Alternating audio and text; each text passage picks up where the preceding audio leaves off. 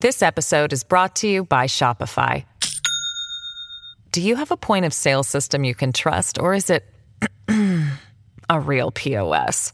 You need Shopify for retail. From accepting payments to managing inventory, Shopify POS has everything you need to sell in person.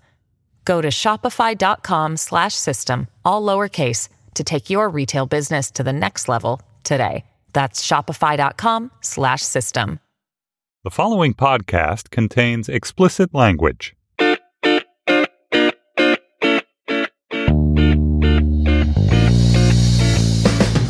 Hello and welcome to the Slate Political Gabfest for November 3rd, 2016, the Is It Tuesday Yet edition. I am David Plotz of Atlas Obscura, Emily Bazelon of the New York Times. You are down the line somewhere. Hello, Emily. Hello, David. John Dickerson of Face the Nation. You are also down the line somewhere. Hello, John. Howdy, howdy, howdy. Where are you spending election night, John? In New York? In New York City.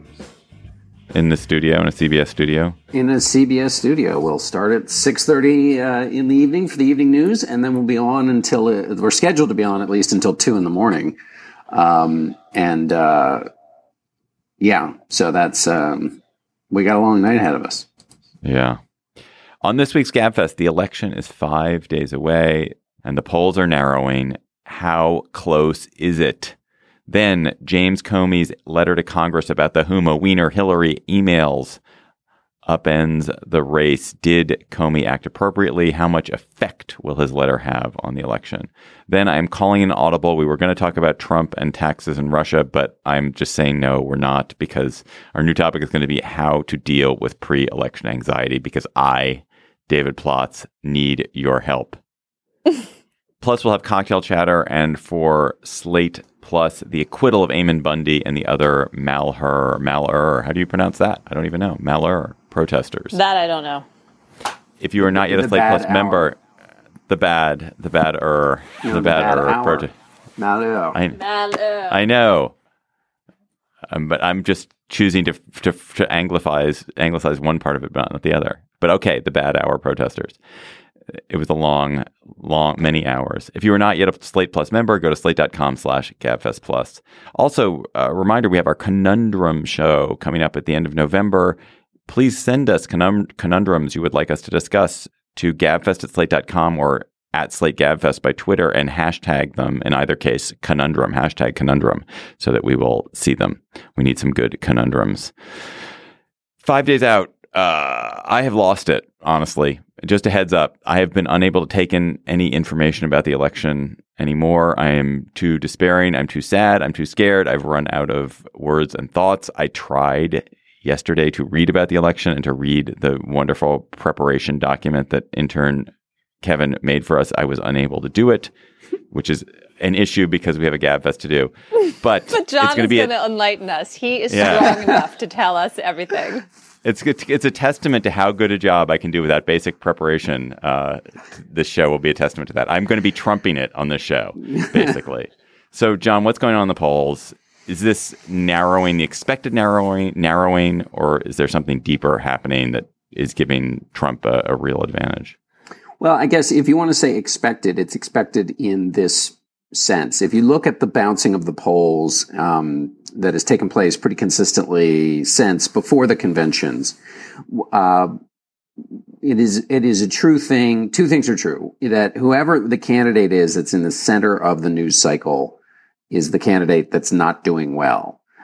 Secondly, and sort of corollary to that, is that when Donald Trump is out of the news cycle for getting in fight with Gold Star families, challenging the ruling that could be made by a judge because of his parents' country of birth, talking about banning all Muslims from coming to the United States, talking about or being heard on a video boasting about sexual assault, when all of that stuff is in the news, attacking a former Miss Universe, when he's in the news doing something objectionable, his numbers drop. And who do they drop with? They drop with Republicans, and particularly white college-educated Republicans.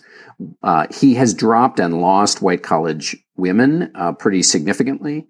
That seems to be a loss that he's taken. When he is not in the news, when he is, as Republicans, including people in his campaign, referred to as on teleprompter, those Republicans start to come back. The first ones that appear to be coming back are white college-educated men. In the CBS poll on the 19th of October, he was down to 37% among white college-educated men. That was a 10-point drop from the previous poll, which I think was taken on the 4th of October.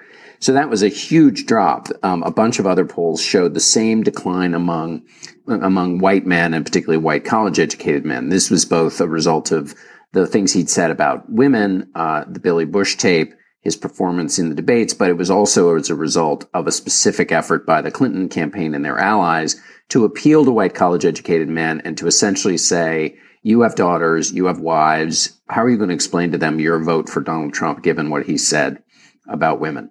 Those men are now back. And in the CBS News poll that was released on the 3rd of November, Trump's number among white college-educated men is at 45.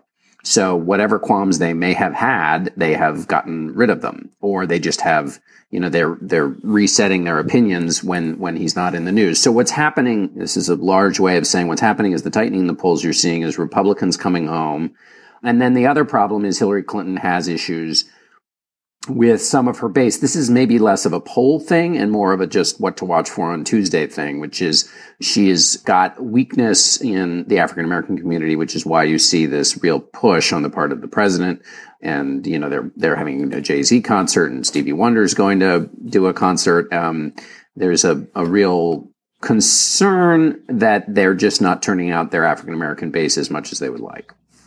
Emily, what's the evidence about that question around African Americans? In North Carolina, I know there's an enormous concern that in early voting, African Americans are not voting in the numbers that the Clinton campaign would like or expected, and certainly not at the numbers that they voted. Right. It's also true in Florida that the numbers are down. In North Carolina, one thing to point out is there are parts of the state where a significant number of polling places in heavily black areas has dropped significantly. So there's one part of the state where there were 30 polling places. Now there's 1.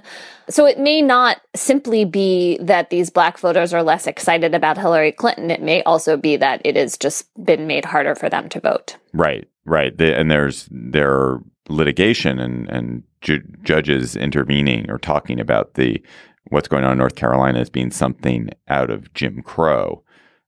Yes, that's true. One thing to note is that the Hispanic turnout in the early voting in Florida and I think North Carolina is up. So that's significant. It's up in particular with people who don't vote very often or haven't voted before. And I've been reporting this week on efforts to really turn out that vote. And it's been really interesting to learn about. And so that's a kind of Clinton bright spot, presumably. Although, of course, African Americans break for Democrats, like 9-1. And for Hispanics, it's more like 2/3 to 1/3. If I could just interject very briefly on what they call Jargon Watch, the low propensity voter. The reason you want your low propensity voters voting early is that they obviously take a lot more of your effort.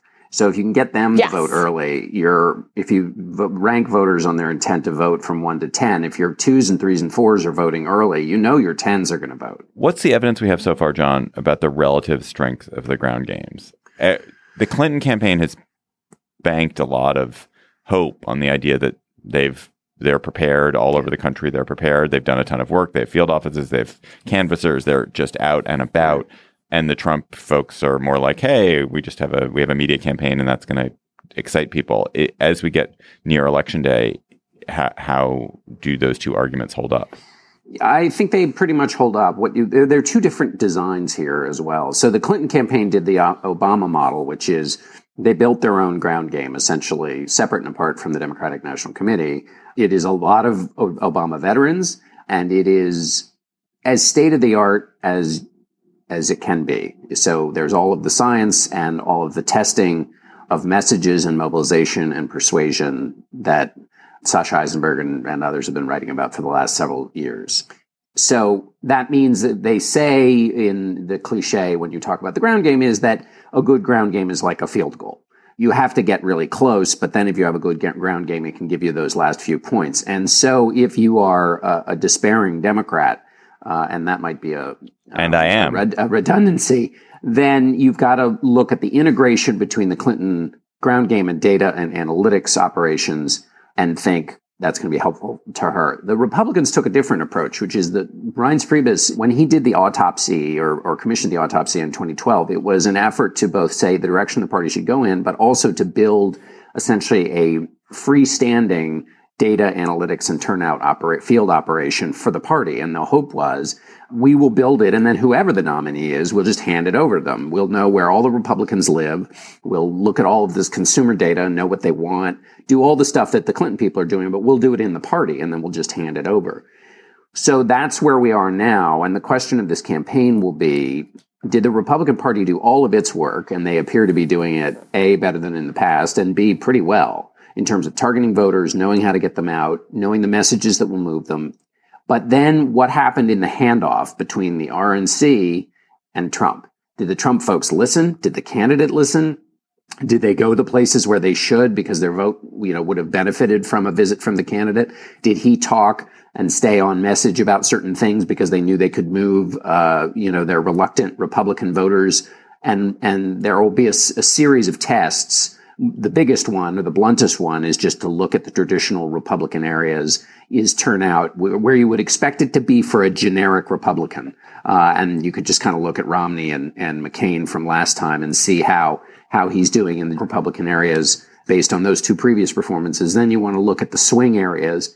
And then the upside for Trump, but this is a problem or a challenge, is obviously those new Trump voters, whether they're on the eastern side of Ohio, in Mahoning County and around Youngstown, the kind of what would have been considered blue-collar Democrats. Are there enough of them coming from Trump? Those are people that he may be attracting, but they may also be low-propensity voters, which would benefit from a ground game. And that's a huge question. Is there an operation to turn out the new kinds of voters that he might be appealing to? There's evidence they may be out there, but not that they are so numerous and that there's a system for getting them to the polls that it's going to be the big factor. But we won't know till Tuesday.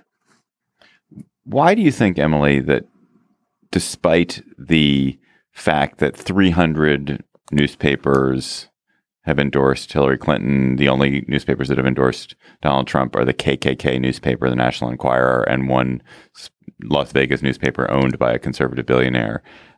Why do you think it is that the general media, the mainstream media condemnation of Trump has had as little impact as it has had? Well, he's an anti-establishment candidate, and editorial page judgments are kind of a classic expression of the establishment. And also, when you look at the media coverage, some of it has been really helpful to Trump, especially in the last week and a half. We're going to talk about the FBI and Jim Comey in a little bit, but when you think about the headlines that are blaring, what people are talking about on television, it is as much about these questions about Hillary Clinton and whether she can be trusted as it is about, Donald Trump's continuing missing tax returns and shenanigans. One thing that really struck me this week was, I think, a Washington Post poll showing that Trump had a significant advantage among voters asked, who do you think is more trustworthy? Oh, fucking God, you're kidding. Yes. I'm not kidding. And that's a reflection of the success that Trump has had in painting Clinton as, as crooked. Like, this idea of crooked Hillary, I think, has caught in people's minds. And, yeah. I think I would, I don't know if it's caught. They've been kind of, for a long time, they were sort of neck and neck on trust, and then he has been ahead of her for a little while. I'm not sure it's because Donald Trump is using the word crooked or talking about her. I think that she's had, obviously, a lot of challenges this election that go to that problem. John, I just dispute that as a premise.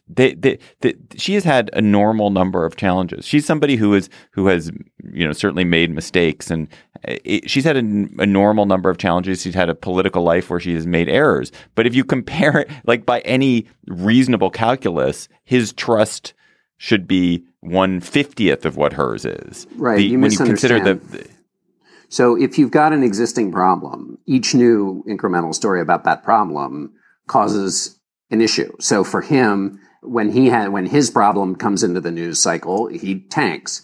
So the point is not that you measure the 1-to-1. It's that on this question, And by the way, there are more voters voting for her who think she's not trustworthy, but are going to vote for her anyway. So the question of trust as a determinant of your ultimate vote is not that clear.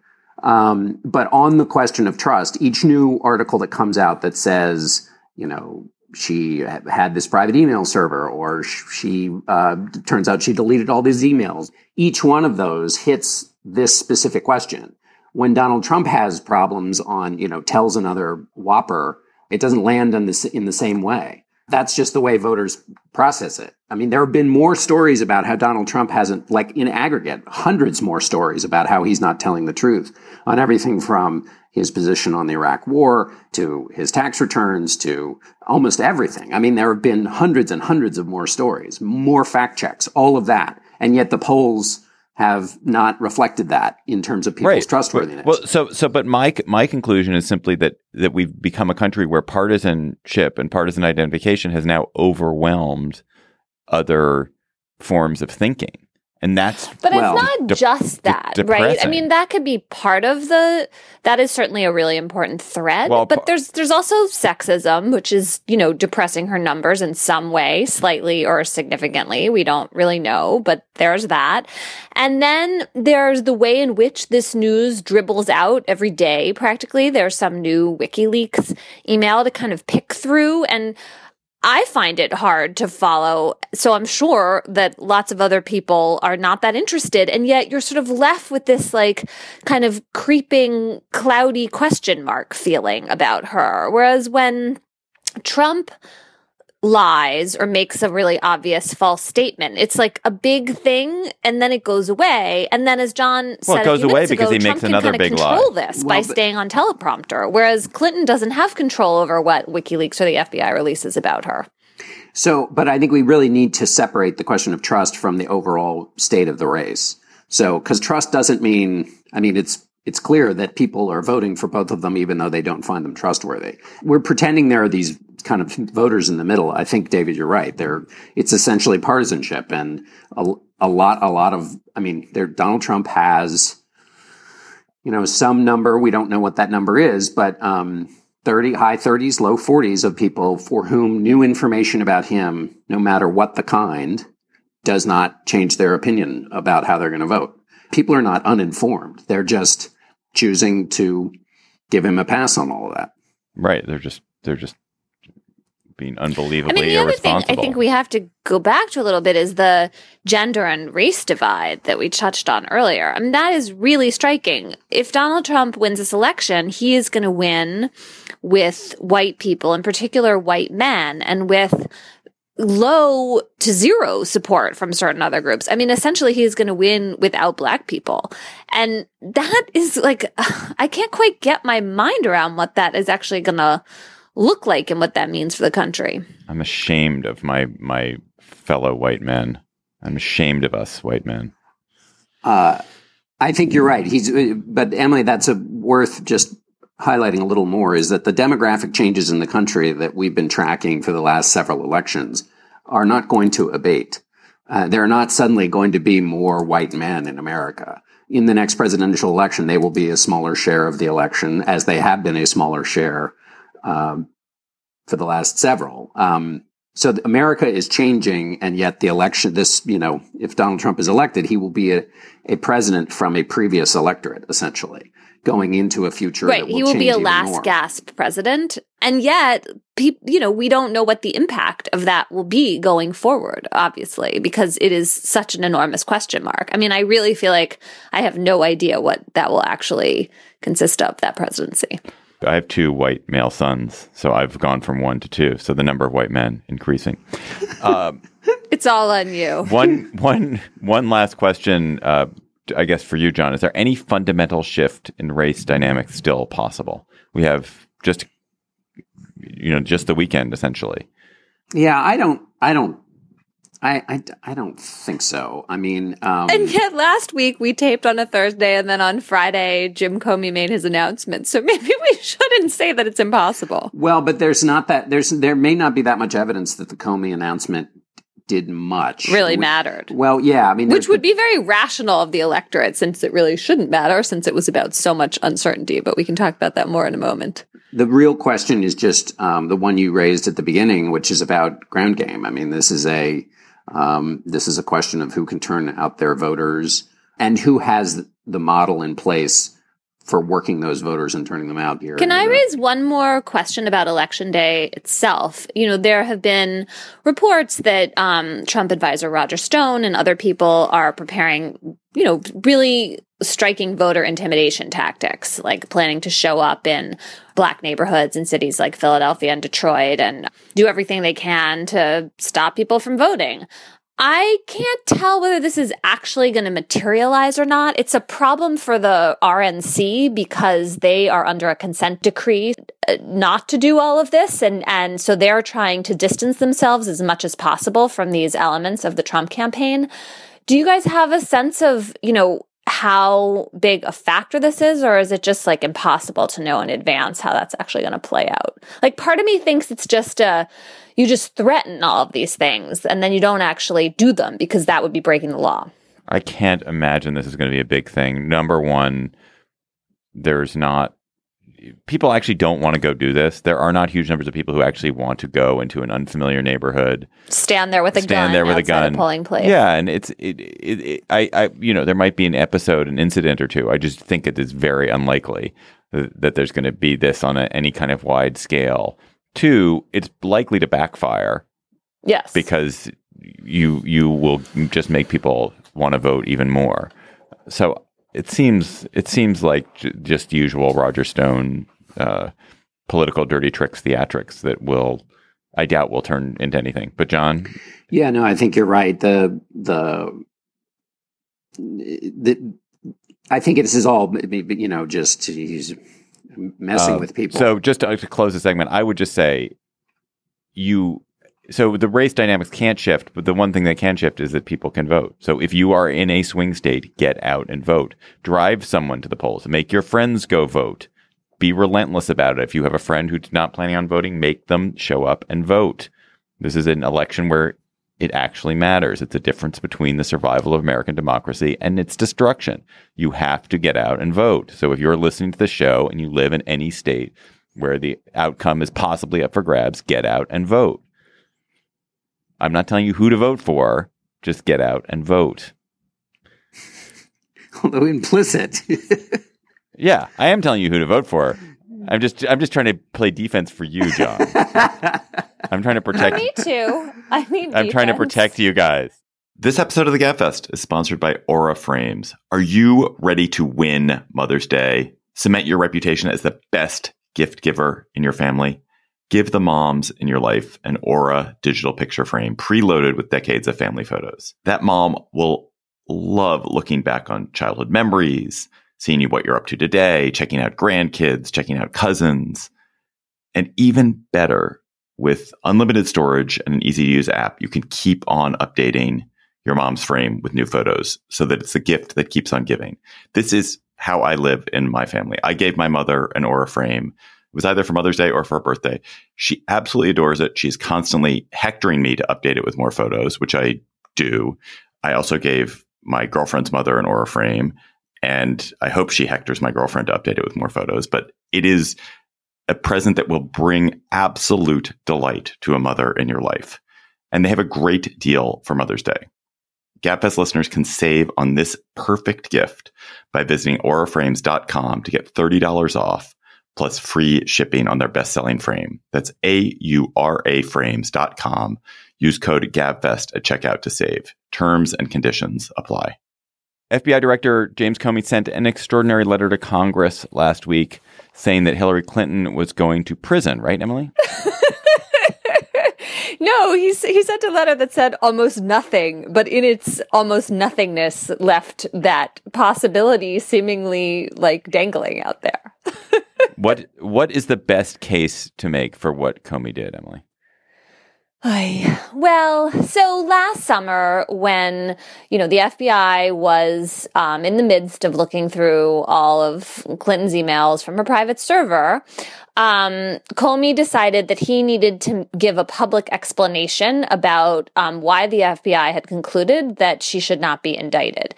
And this was highly unusual. Usually when law enforcement decides not to indict someone, they don't then spill that person's business all over the news, and they don't comment on it and give a kind of editorial judgment, as Comey did by calling her use of her server extremely careless. But Comey wrote a letter, issued a statement doing that, and then he gave a press conference, and as often happen at press conferences, kind of more information came out. His justification for this is that it was an extremely political and high-profile case, that the American people deserved an explanation. And I think also implicit in this is this idea that Loretta Lynch, the Attorney General, had compromised herself by letting Bill Clinton talk to her on her airplane on her way to Aspen, Colorado, and that President Obama, in saying that he didn't think that Clinton had intentionally done anything terrible, had also kind of prejudged the investigation. And so I think Comey kind of set himself up as the neutral law enforcement arbiter who was going to explain these conclusions. But in giving that explanation, Comey also promised to update Congress if anything changed. And then it seems, I think we've learned from the enormous number of leaks from the FBI since Comey's letter last week, that there has been internal dissent in the FBI about what to do with this new cache of emails from Anthony Weiner's laptop, which are from Huma Abedin. And then also probably a fight going on about how much to investigate the Clinton Foundation and this whole question of whether there was improper influence when Hillary Clinton was Secretary of State. So the FBI is having this internal fight. And it seems to me like the best explanation is that Comey felt like he had to answer to his FBI agents who've been criticizing the decision not to continue investigating and not to indict. And so it was a kind of defensive action that he took as the head of the FBI to issue this letter. And also there's his fear that the discovery of the Huma emails on Weiner's computer was going to leak anyway. So that's the justification, that he felt like he had to go public. I think you can get yourself to some kind of announcement. I think it's a mistake. I think last July was a mistake and is a misuse of the FBI's power and role. But what I find really inexcusable, as many other people have said at this point, is the totally vague, obfuscating, question mark nature of that letter, which literally read as if nobody had looked at it before Comey issued it. It just wasn't written for clarity or for reassuring people or giving the public a kind of fair sense of what was really still at play with these new Huma emails. And that I just find to be deeply disturbing. John, what's the evidence so far about whether this has made a difference among voters? Well, again, if you already had the Republicans coming home to Donald Trump when he stayed out of the news, this kept a couple of more cycles. Can you imagine if you actually had to fucking go home to Donald Trump? How terrible that would be. You'd go home for Thanksgiving and he'd just talk at you the whole time and grope your sister. Anyway, go ahead. Sorry. You were saying? So Republicans who were coming home anyway, and his staying out of the news cycle, this put a couple of days of him not being in the news cycle. So it allowed that to continue. And he didn't overreach, particularly in his response to it. So I think in that way, it was probably helpful. I think the Democrats, of course, they're going to say this. So, beware. But in a bunch of different ways. And in our polling and in other polling, we haven't seen a big drop off. I mean, people talk about enthusiasm. There is not a lot of enthusiasm to vote for Hillary Clinton, but people are still voting for her in the Democratic camp. This might have hurt enthusiasm, but that doesn't necessarily mean that people didn't go turn out to vote. Everything I think you said is exactly right about the original sin being on the 5th of July. Of course, the original sin is that Hillary Clinton had a server of her own outside of the rules. But in his letter, why didn't he say, we don't have a warrant yet and we haven't read the emails? I mean, well, strike that. Maybe he read the emails without a warrant, which would be wrong. No, he didn't, or at least he should have. Well, I know. Okay, let's imagine that they read the emails, even though they didn't have a warrant, and they couldn't put down in their letter to Congress that they'd done that. But couldn't they convey somehow the idea that the formal investigative look at the emails and the warrant necessary to do that hadn't been issued, so that there wouldn't be all of this this amazing speculation? Yeah, I mean, my speculation about this is that, so we know that the Department of Justice did not want Comey to make this move and issue this letter.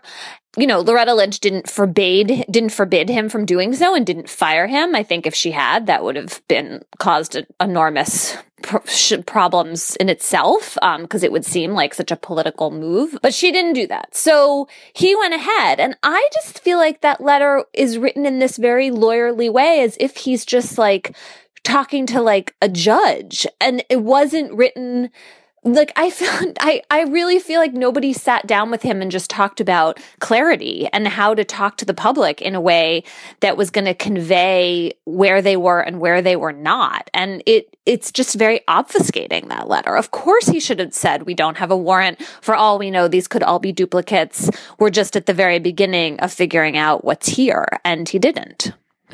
One thing this points out is that this investigation is never going to end. And although once she's president, she can't be the subject of a criminal investigation, I believe. I think since the 70s, DOJ has said that they're not doing that. Oh, I don't mean the FBI investigation is never going to end. You mean this? I mean, Congress for sure. is Congressional going to hearings? investigate this forever. Right. We are literally going to be talking about the same nonsense. Not nonsense. This nonsense alone has an acorn at the bottom of it. But we're going to be talking about this in 2020. It's going to be shocking. I feel like it's important to just mention that the condemnation of Comey from former prosecutors has been bipartisan and has been vociferous. I mean, I think people who do this job have just been outraged at the way in which Comey politicized the FBI. And, you know, whether Clinton still wins the election or not, the idea that this close to actual voting day, you would have the FBI really interfering and kind of polluting the whole atmosphere around the race, that should really just be distressing to us, I think. Like, no matter what happens, it would be the same thing if he had made an announcement about, you know, his investigation of Trump advisors over Russia, which, you know, has now entered the conversation and all these leaks from the FBI. This is not what we want the FBI to be doing. And there were these very firm protocols in place at the Department of Justice, which Eric Holder, you know, had written down in a letter that are supposed to prevent this from happening. We should not be having pre-indictment messages and shadow casting from the FBI affecting people's judgment of a candidate on the eve of an election.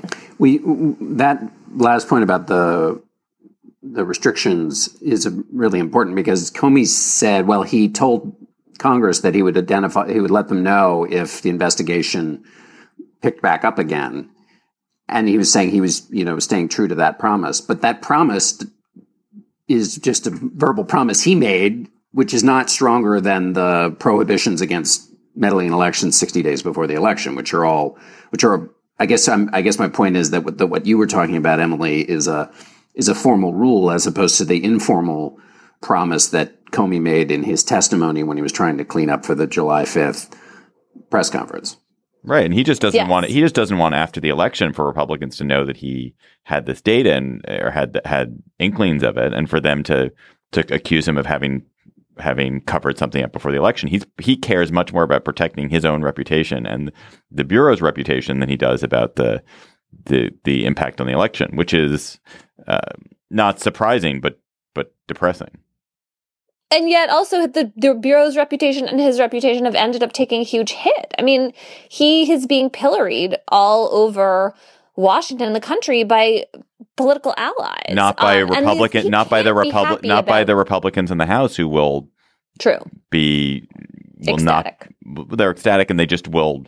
He'll be in better shape after the election with them than he would be were this to come out after the election. That's true. I'm just surprised. I think of Jim Comey as a fairly upright person, and I'm surprised that's the audience, that it loomed so large in his mind as opposed to his peers in law enforcement. And maybe that was naive of me. Well, we don't. I mean, that's all speculation. But what does seem to be true is that if you were trying to protect the FBI reputation, not working for either side, but just trying to protect the FBI reputation, and you knew what a damage it would take if you did nothing, and then it came out after the election that you had that this investigation was, or that you had this other cache of things you should have been or were investigating, I can understand that. But but I still come back to if you were trying to protect the reputation of the FBI, you would have written a more clear statement that said, this is what we have. I feel obligated because I told you that I would tell you to tell you, but we don't know what we have.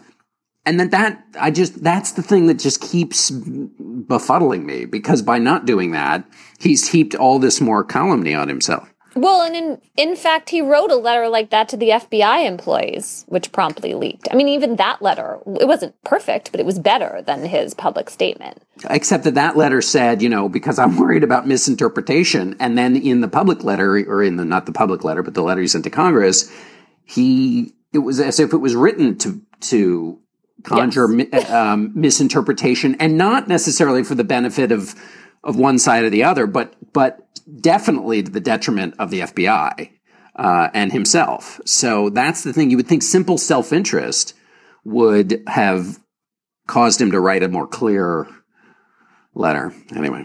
Right. I mean, remember, he's a lawyer, an FBI official. He's not a communicator to the public. And I think that and he must have really been doing this basically not on his, I don't know, entirely on his own, but without the kind of, public relations help from the Department of Justice that maybe could have fended this off. The last thing about this that I find really distressing is the leaks. I mean, the idea that every detail we're finding out, whether it's about the Huma emails, the Clinton Foundation, the Russia-Trump connection, it's all just leaking from unidentified people who seem to have their own axes to grind within the FBI or within DOJ. And that is just not the right way for us to be getting this information. It's crazy.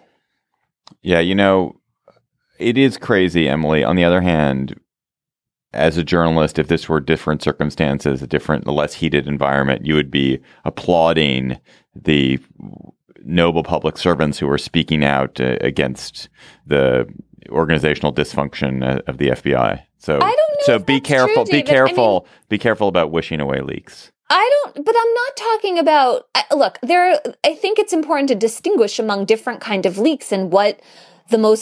How you can trust the information that gets leaked. I mean, when you have anonymous people calling up reporters from inside the FBI, and different sides of this fight seem to have different reporters they prefer to talk to, how the hell do you know whether it's true or not?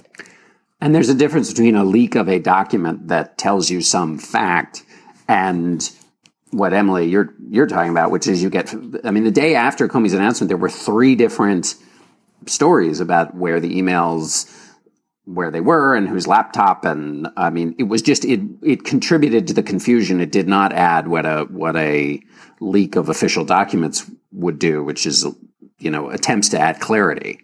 Right. It feels like we should be getting the actual true details that are relevant to explaining Comey's letter, not like a total mishmash of different versions, so that, depending on which publication you read, you hear that these absolutely are emails to and from Hillary Clinton. No, they're not. Well, actually, we don't know yet. I mean, that's not a good way to talk to the public. Let's end there. Although I will say the funniest thing I saw was a Dave Weigel tweet. I don't think it was his point, which is that the fact that Anthony Weiner is still alive disproves the theory that the Clintons have their enemies killed.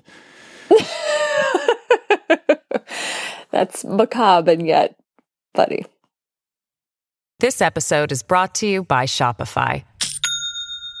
Do you have a point of sale system you can trust, or is it a real POS? You need Shopify for retail. From accepting payments to managing inventory, Shopify POS has everything you need to sell in person. Go to shopify.com/system, all lowercase, to take your retail business to the next level today. That's shopify.com/system. All right. We were going to have a segment about Trump and taxes and Russia. And for all I know, John and Emily are still going to insist that we do it because, of course, there was yet more information, yet more shocking information about Trump and his taxes this week. And it would be no doubt public-minded and useful and would advance the interests of the country if we had a reasoned and deep discussion of those issues. I, however, am incapable of having a discussion of those issues. I don't want to have a discussion of those issues because I am not in a state to engage rationally on these issues anymore. I'm in a panic. In fact, Atlas Obscura wisely is calling this week Panic Week. All our stories are about panic. Oh, good. You're just adding fuel to the fire. Adding fuel to the fire, exactly. Well, it was when we decided should be where we go for like delightful relief. Well, truly, it is a fine reprieve for me. That's for sure. I cannot read any more about this. I'm not sleeping. I'm waking up in horror dreams. I had a dream last night. I'm engaged in deep conversation with Arianna Huffington. My God. Jesus. Was the conversation itself about sleep? What was her take? Her take was we weren't actually talking about the election. You were talking about sleep, which is her big project is getting people to sleep. She was helping you. That would have been great. A conversation with Arianna Huffington about sleep that was itself a dream. Yet it was not restful, so it didn't serve the purpose. But the all of which is to say is that I'm in a state of high anxiety. I know that other people are in a state of high anxiety, existential dread. How can we get through these last few days in a sane way? I want your advice. I have a few thoughts myself. I personally don't want to listen to any podcasts. I don't want to listen to this podcast. I don't know why anyone is listening to this podcast. I don't want to watch John on TV. I don't want to read the newspaper. I don't, for fear of what's in there. I'm hoping for some good sports to be on this weekend. I'm not even sure yet. But here's a question. I don't know what the answer to that is, but here's a question. Does one type of supporter or another rush to the internet to seek confirmation that it's all going to be okay? Or do they both, in equal numbers, seek diversionary pleasures to keep their mind off the horrible thing? I'm not going to seek solace on the internet this time. I did back in 2008, I think, when I was interested in how that election would turn out. But you were like on 538 every second, or you were looking at other corners? Yeah, on 538, just looking at the numbers, saying, "Oh, this is going to turn out well for the candidates I support." I think maybe because the campaign has gone on so long that I just can't. It's unendurable. My thought is that I would like to spend the weekend on some big project. I would like to engage distracted, cooking something, roasting a whole pig. I actually ordered. There's a maker project. I want to make a compressed air rocket with my kids for a maker fair, and so I've ordered some of the materials for that, and I'm hoping they'll get here by this weekend, so I can spend all of Saturday or Sunday making a compressed air rocket, which will be really fun. But I need help.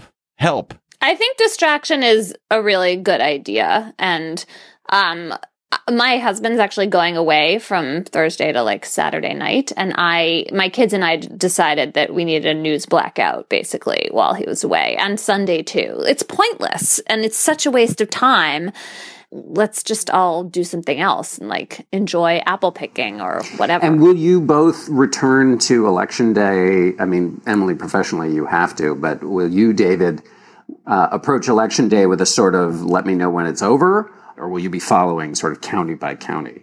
I'll be following because I think I'm actually there's a live gist at the Bell House in New York, which I'm somehow part of. So I assume I will be there paying attention.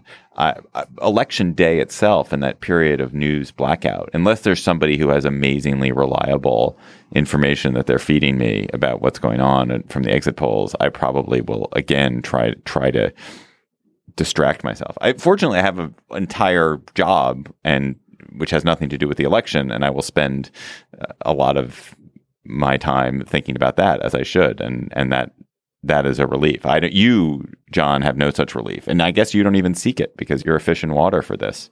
I honestly, John, do not know how you can be pickled in this day after day after day after day without reprieve. Seems too But since stressful. You're immersed in it, before we go on our news blackout, can you tell us that great rundown of which counties to look for? I was just going to suggest, I was just going to suggest that I've done 2 Face the Nation Diaries, which is the little podcast I do, one on Ohio and one on North Carolina, which go county by county, not county by county, but, in North Carolina, it's a state where you sort of separate it in 3 sections. Democrats do well in the sort of middle section. Republicans do well out west. And it breaks down the state by its big cities and the big areas where Democrats will have to do well and Republicans will have to do well. So if people are not following the path you are, that's where they should go. I can't go through all of the sort of 13 or 11 battleground states, but I think if you want the fast version of that, I think you have to watch. Remember, if Hillary Clinton wins, basically takes the Democratic states, and then wins Florida, it's done. If she wins Pennsylvania and New Hampshire, it's done. If she wins Ohio, it's over. So the first things to watch for also then, in addition to those states, if you're in Pennsylvania, what's the African-American turnout in Philadelphia? And then where are Republicans going in the collar counties around Philadelphia? Are they turning out in, how big a drop in the white college-educated women is Trump having in reality? Is it as bad as we've seen it in the polls?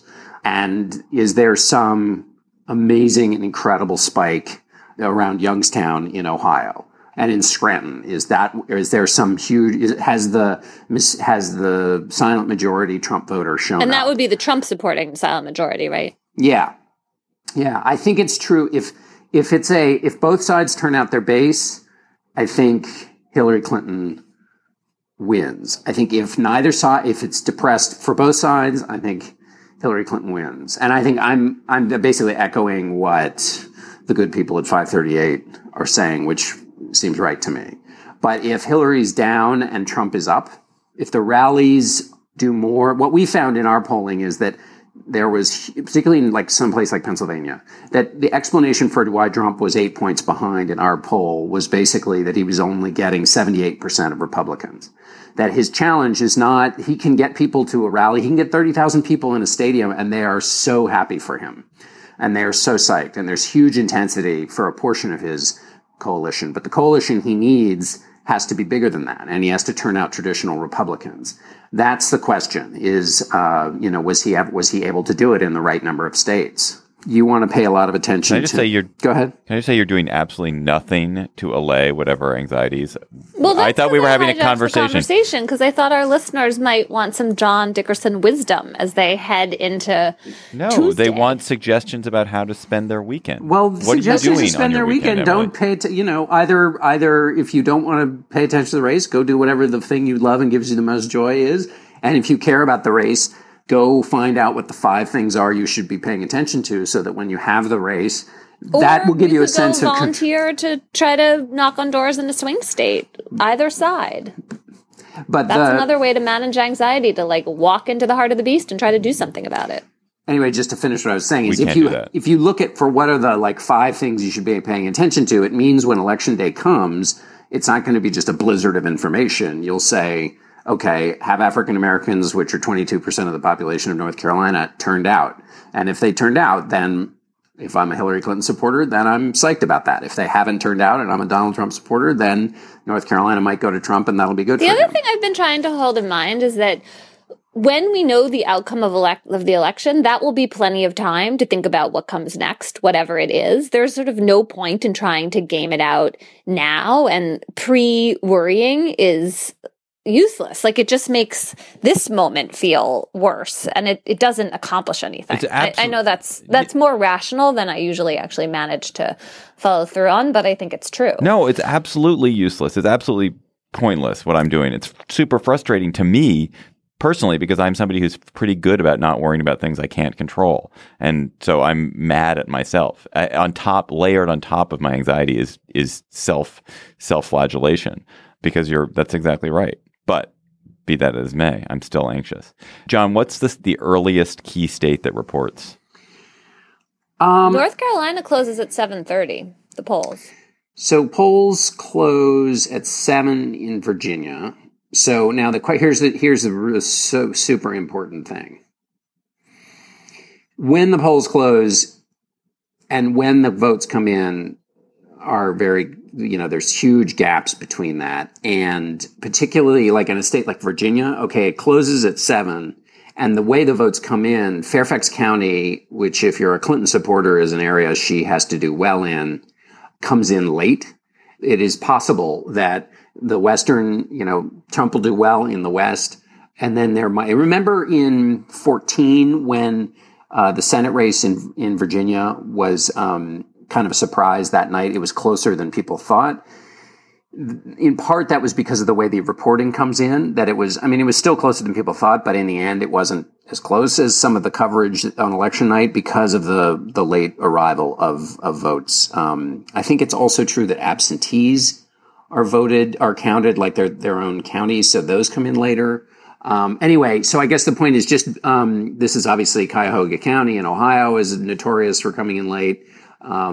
Anyway, so Virginia will come in at 7. North Carolina, as Emily said, is 7:30. 8 o'clock is the, big closures in Florida and Pennsylvania. But Pennsylvania doesn't have the kind of early vote that they do in Florida. So there's going to be a lot of, counting takes a while.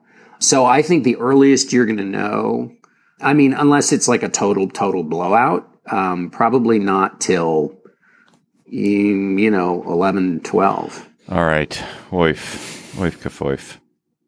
We all need to come up with fun outings over the weekend, except for John, who has to do a television show, and then put our seatbelts on Tuesday. What outing are you doing, Emily? Are you apple picking? I'm not sure.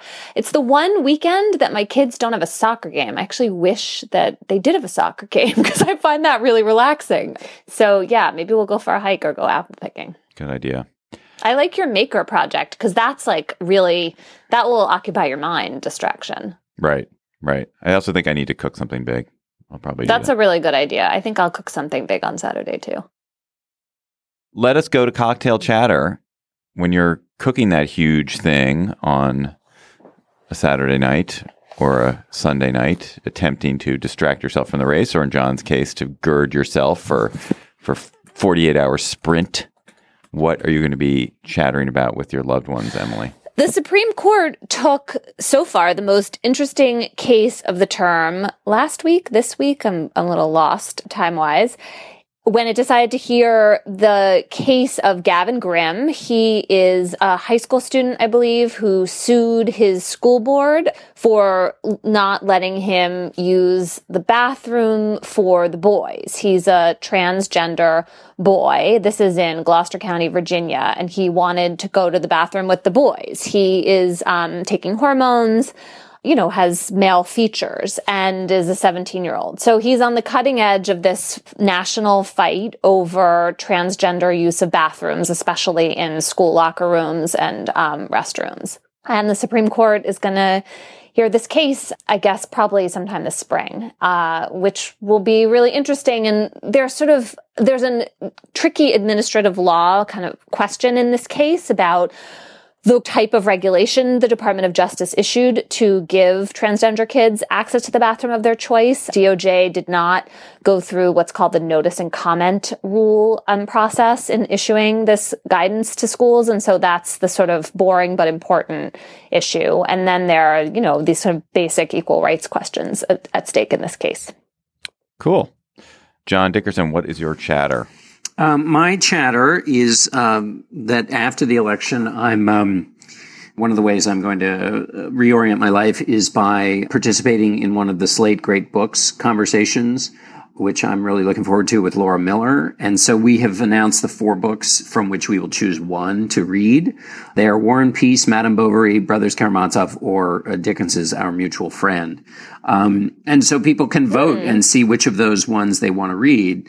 And so they can read it along with us, and we'll. I've never even heard of that Dickens title. Our Mutual Friend? You haven't read that? What is it's that? his last one. It's a great book. Really? Great book. Really good book. I have to go read it. Really good. Have you read Bleak House, Emily? Yeah, I love Bleak House. Bleak House is awesome. I've never read the Brothers Karamazov or any Dostoevsky. That's crazy. Really, you were like the best read person. You should go read that. You would love it. Well, anyway, whatever we read, it'll be a joy for everyone. Have you read all of them, John? No. In fact, I'm 3 of them. I've only read Madame Bovary. Huh. That just wasn't those. I mean, I definitely was assigned. I'm trying to think which of those I've read lots of other Dickens, but I haven't read Our Mutual Friend. I'm sure.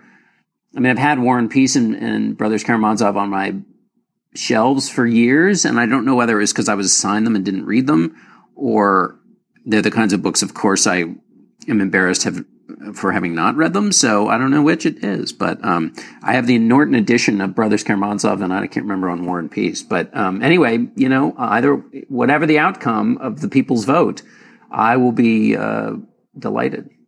Unlike David's posture towards the election. Maybe that's a good distraction technique for this weekend. Like, get involved, binge watch a great TV show, or read an amazingly absorbing book. I'm too restless for that. I need physical action. I don't think I could manage that. I need to yah-yah myself. I may need to take like a 100-mile bike ride. That might be better. That's actually a really good idea. Extreme exercise. Or just exercise. My chatter. So you think our presidential campaign is screwed up? Fortunately, we are not South Korea.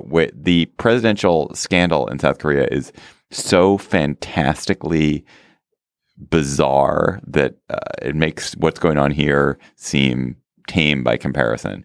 I am going to not go into all the details because I don't know them.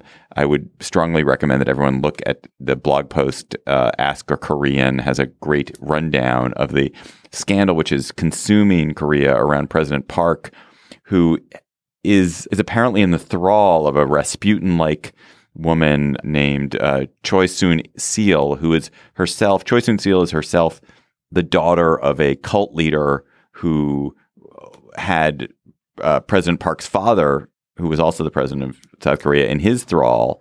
And Choi Soon-sil is sort of involved in this cult, but is also just a corrupt figure who has been pulling the strings around President Park for years and been incredibly corrupt and bribing it. But it is all exploded because there was a college admissions process. Choi Soon-sil rigged college admissions to help her daughter, and that outraged Koreans. But the details about the stuff that were going on between President Park and Choi Soon-sil are just incredible. There's this thing where Park gave her a budget to purchase the presidential wardrobe, and Choi embezzled most of it and bought really cheap clothes made of subpar material. And there's an incredible video of Choi's staff smoking and drinking while eating fried chicken right next to President Park's suit. And at one point, one of the staff members has chicken grease all over his clothes and is handling President Park's suit. And the whole thing is so baroque. It's not to be believed. So I would recommend that you look at this Ask a Korean blog post and just read about this fantastically weird scandal. Our intern is Kevin Townsend. Our producer is Jocelyn Frank. Steve Lichtai is the executive producer of Slate Podcasts. Andy Bowers is the chief content officer for Panoply. We're part of the Panoply Network.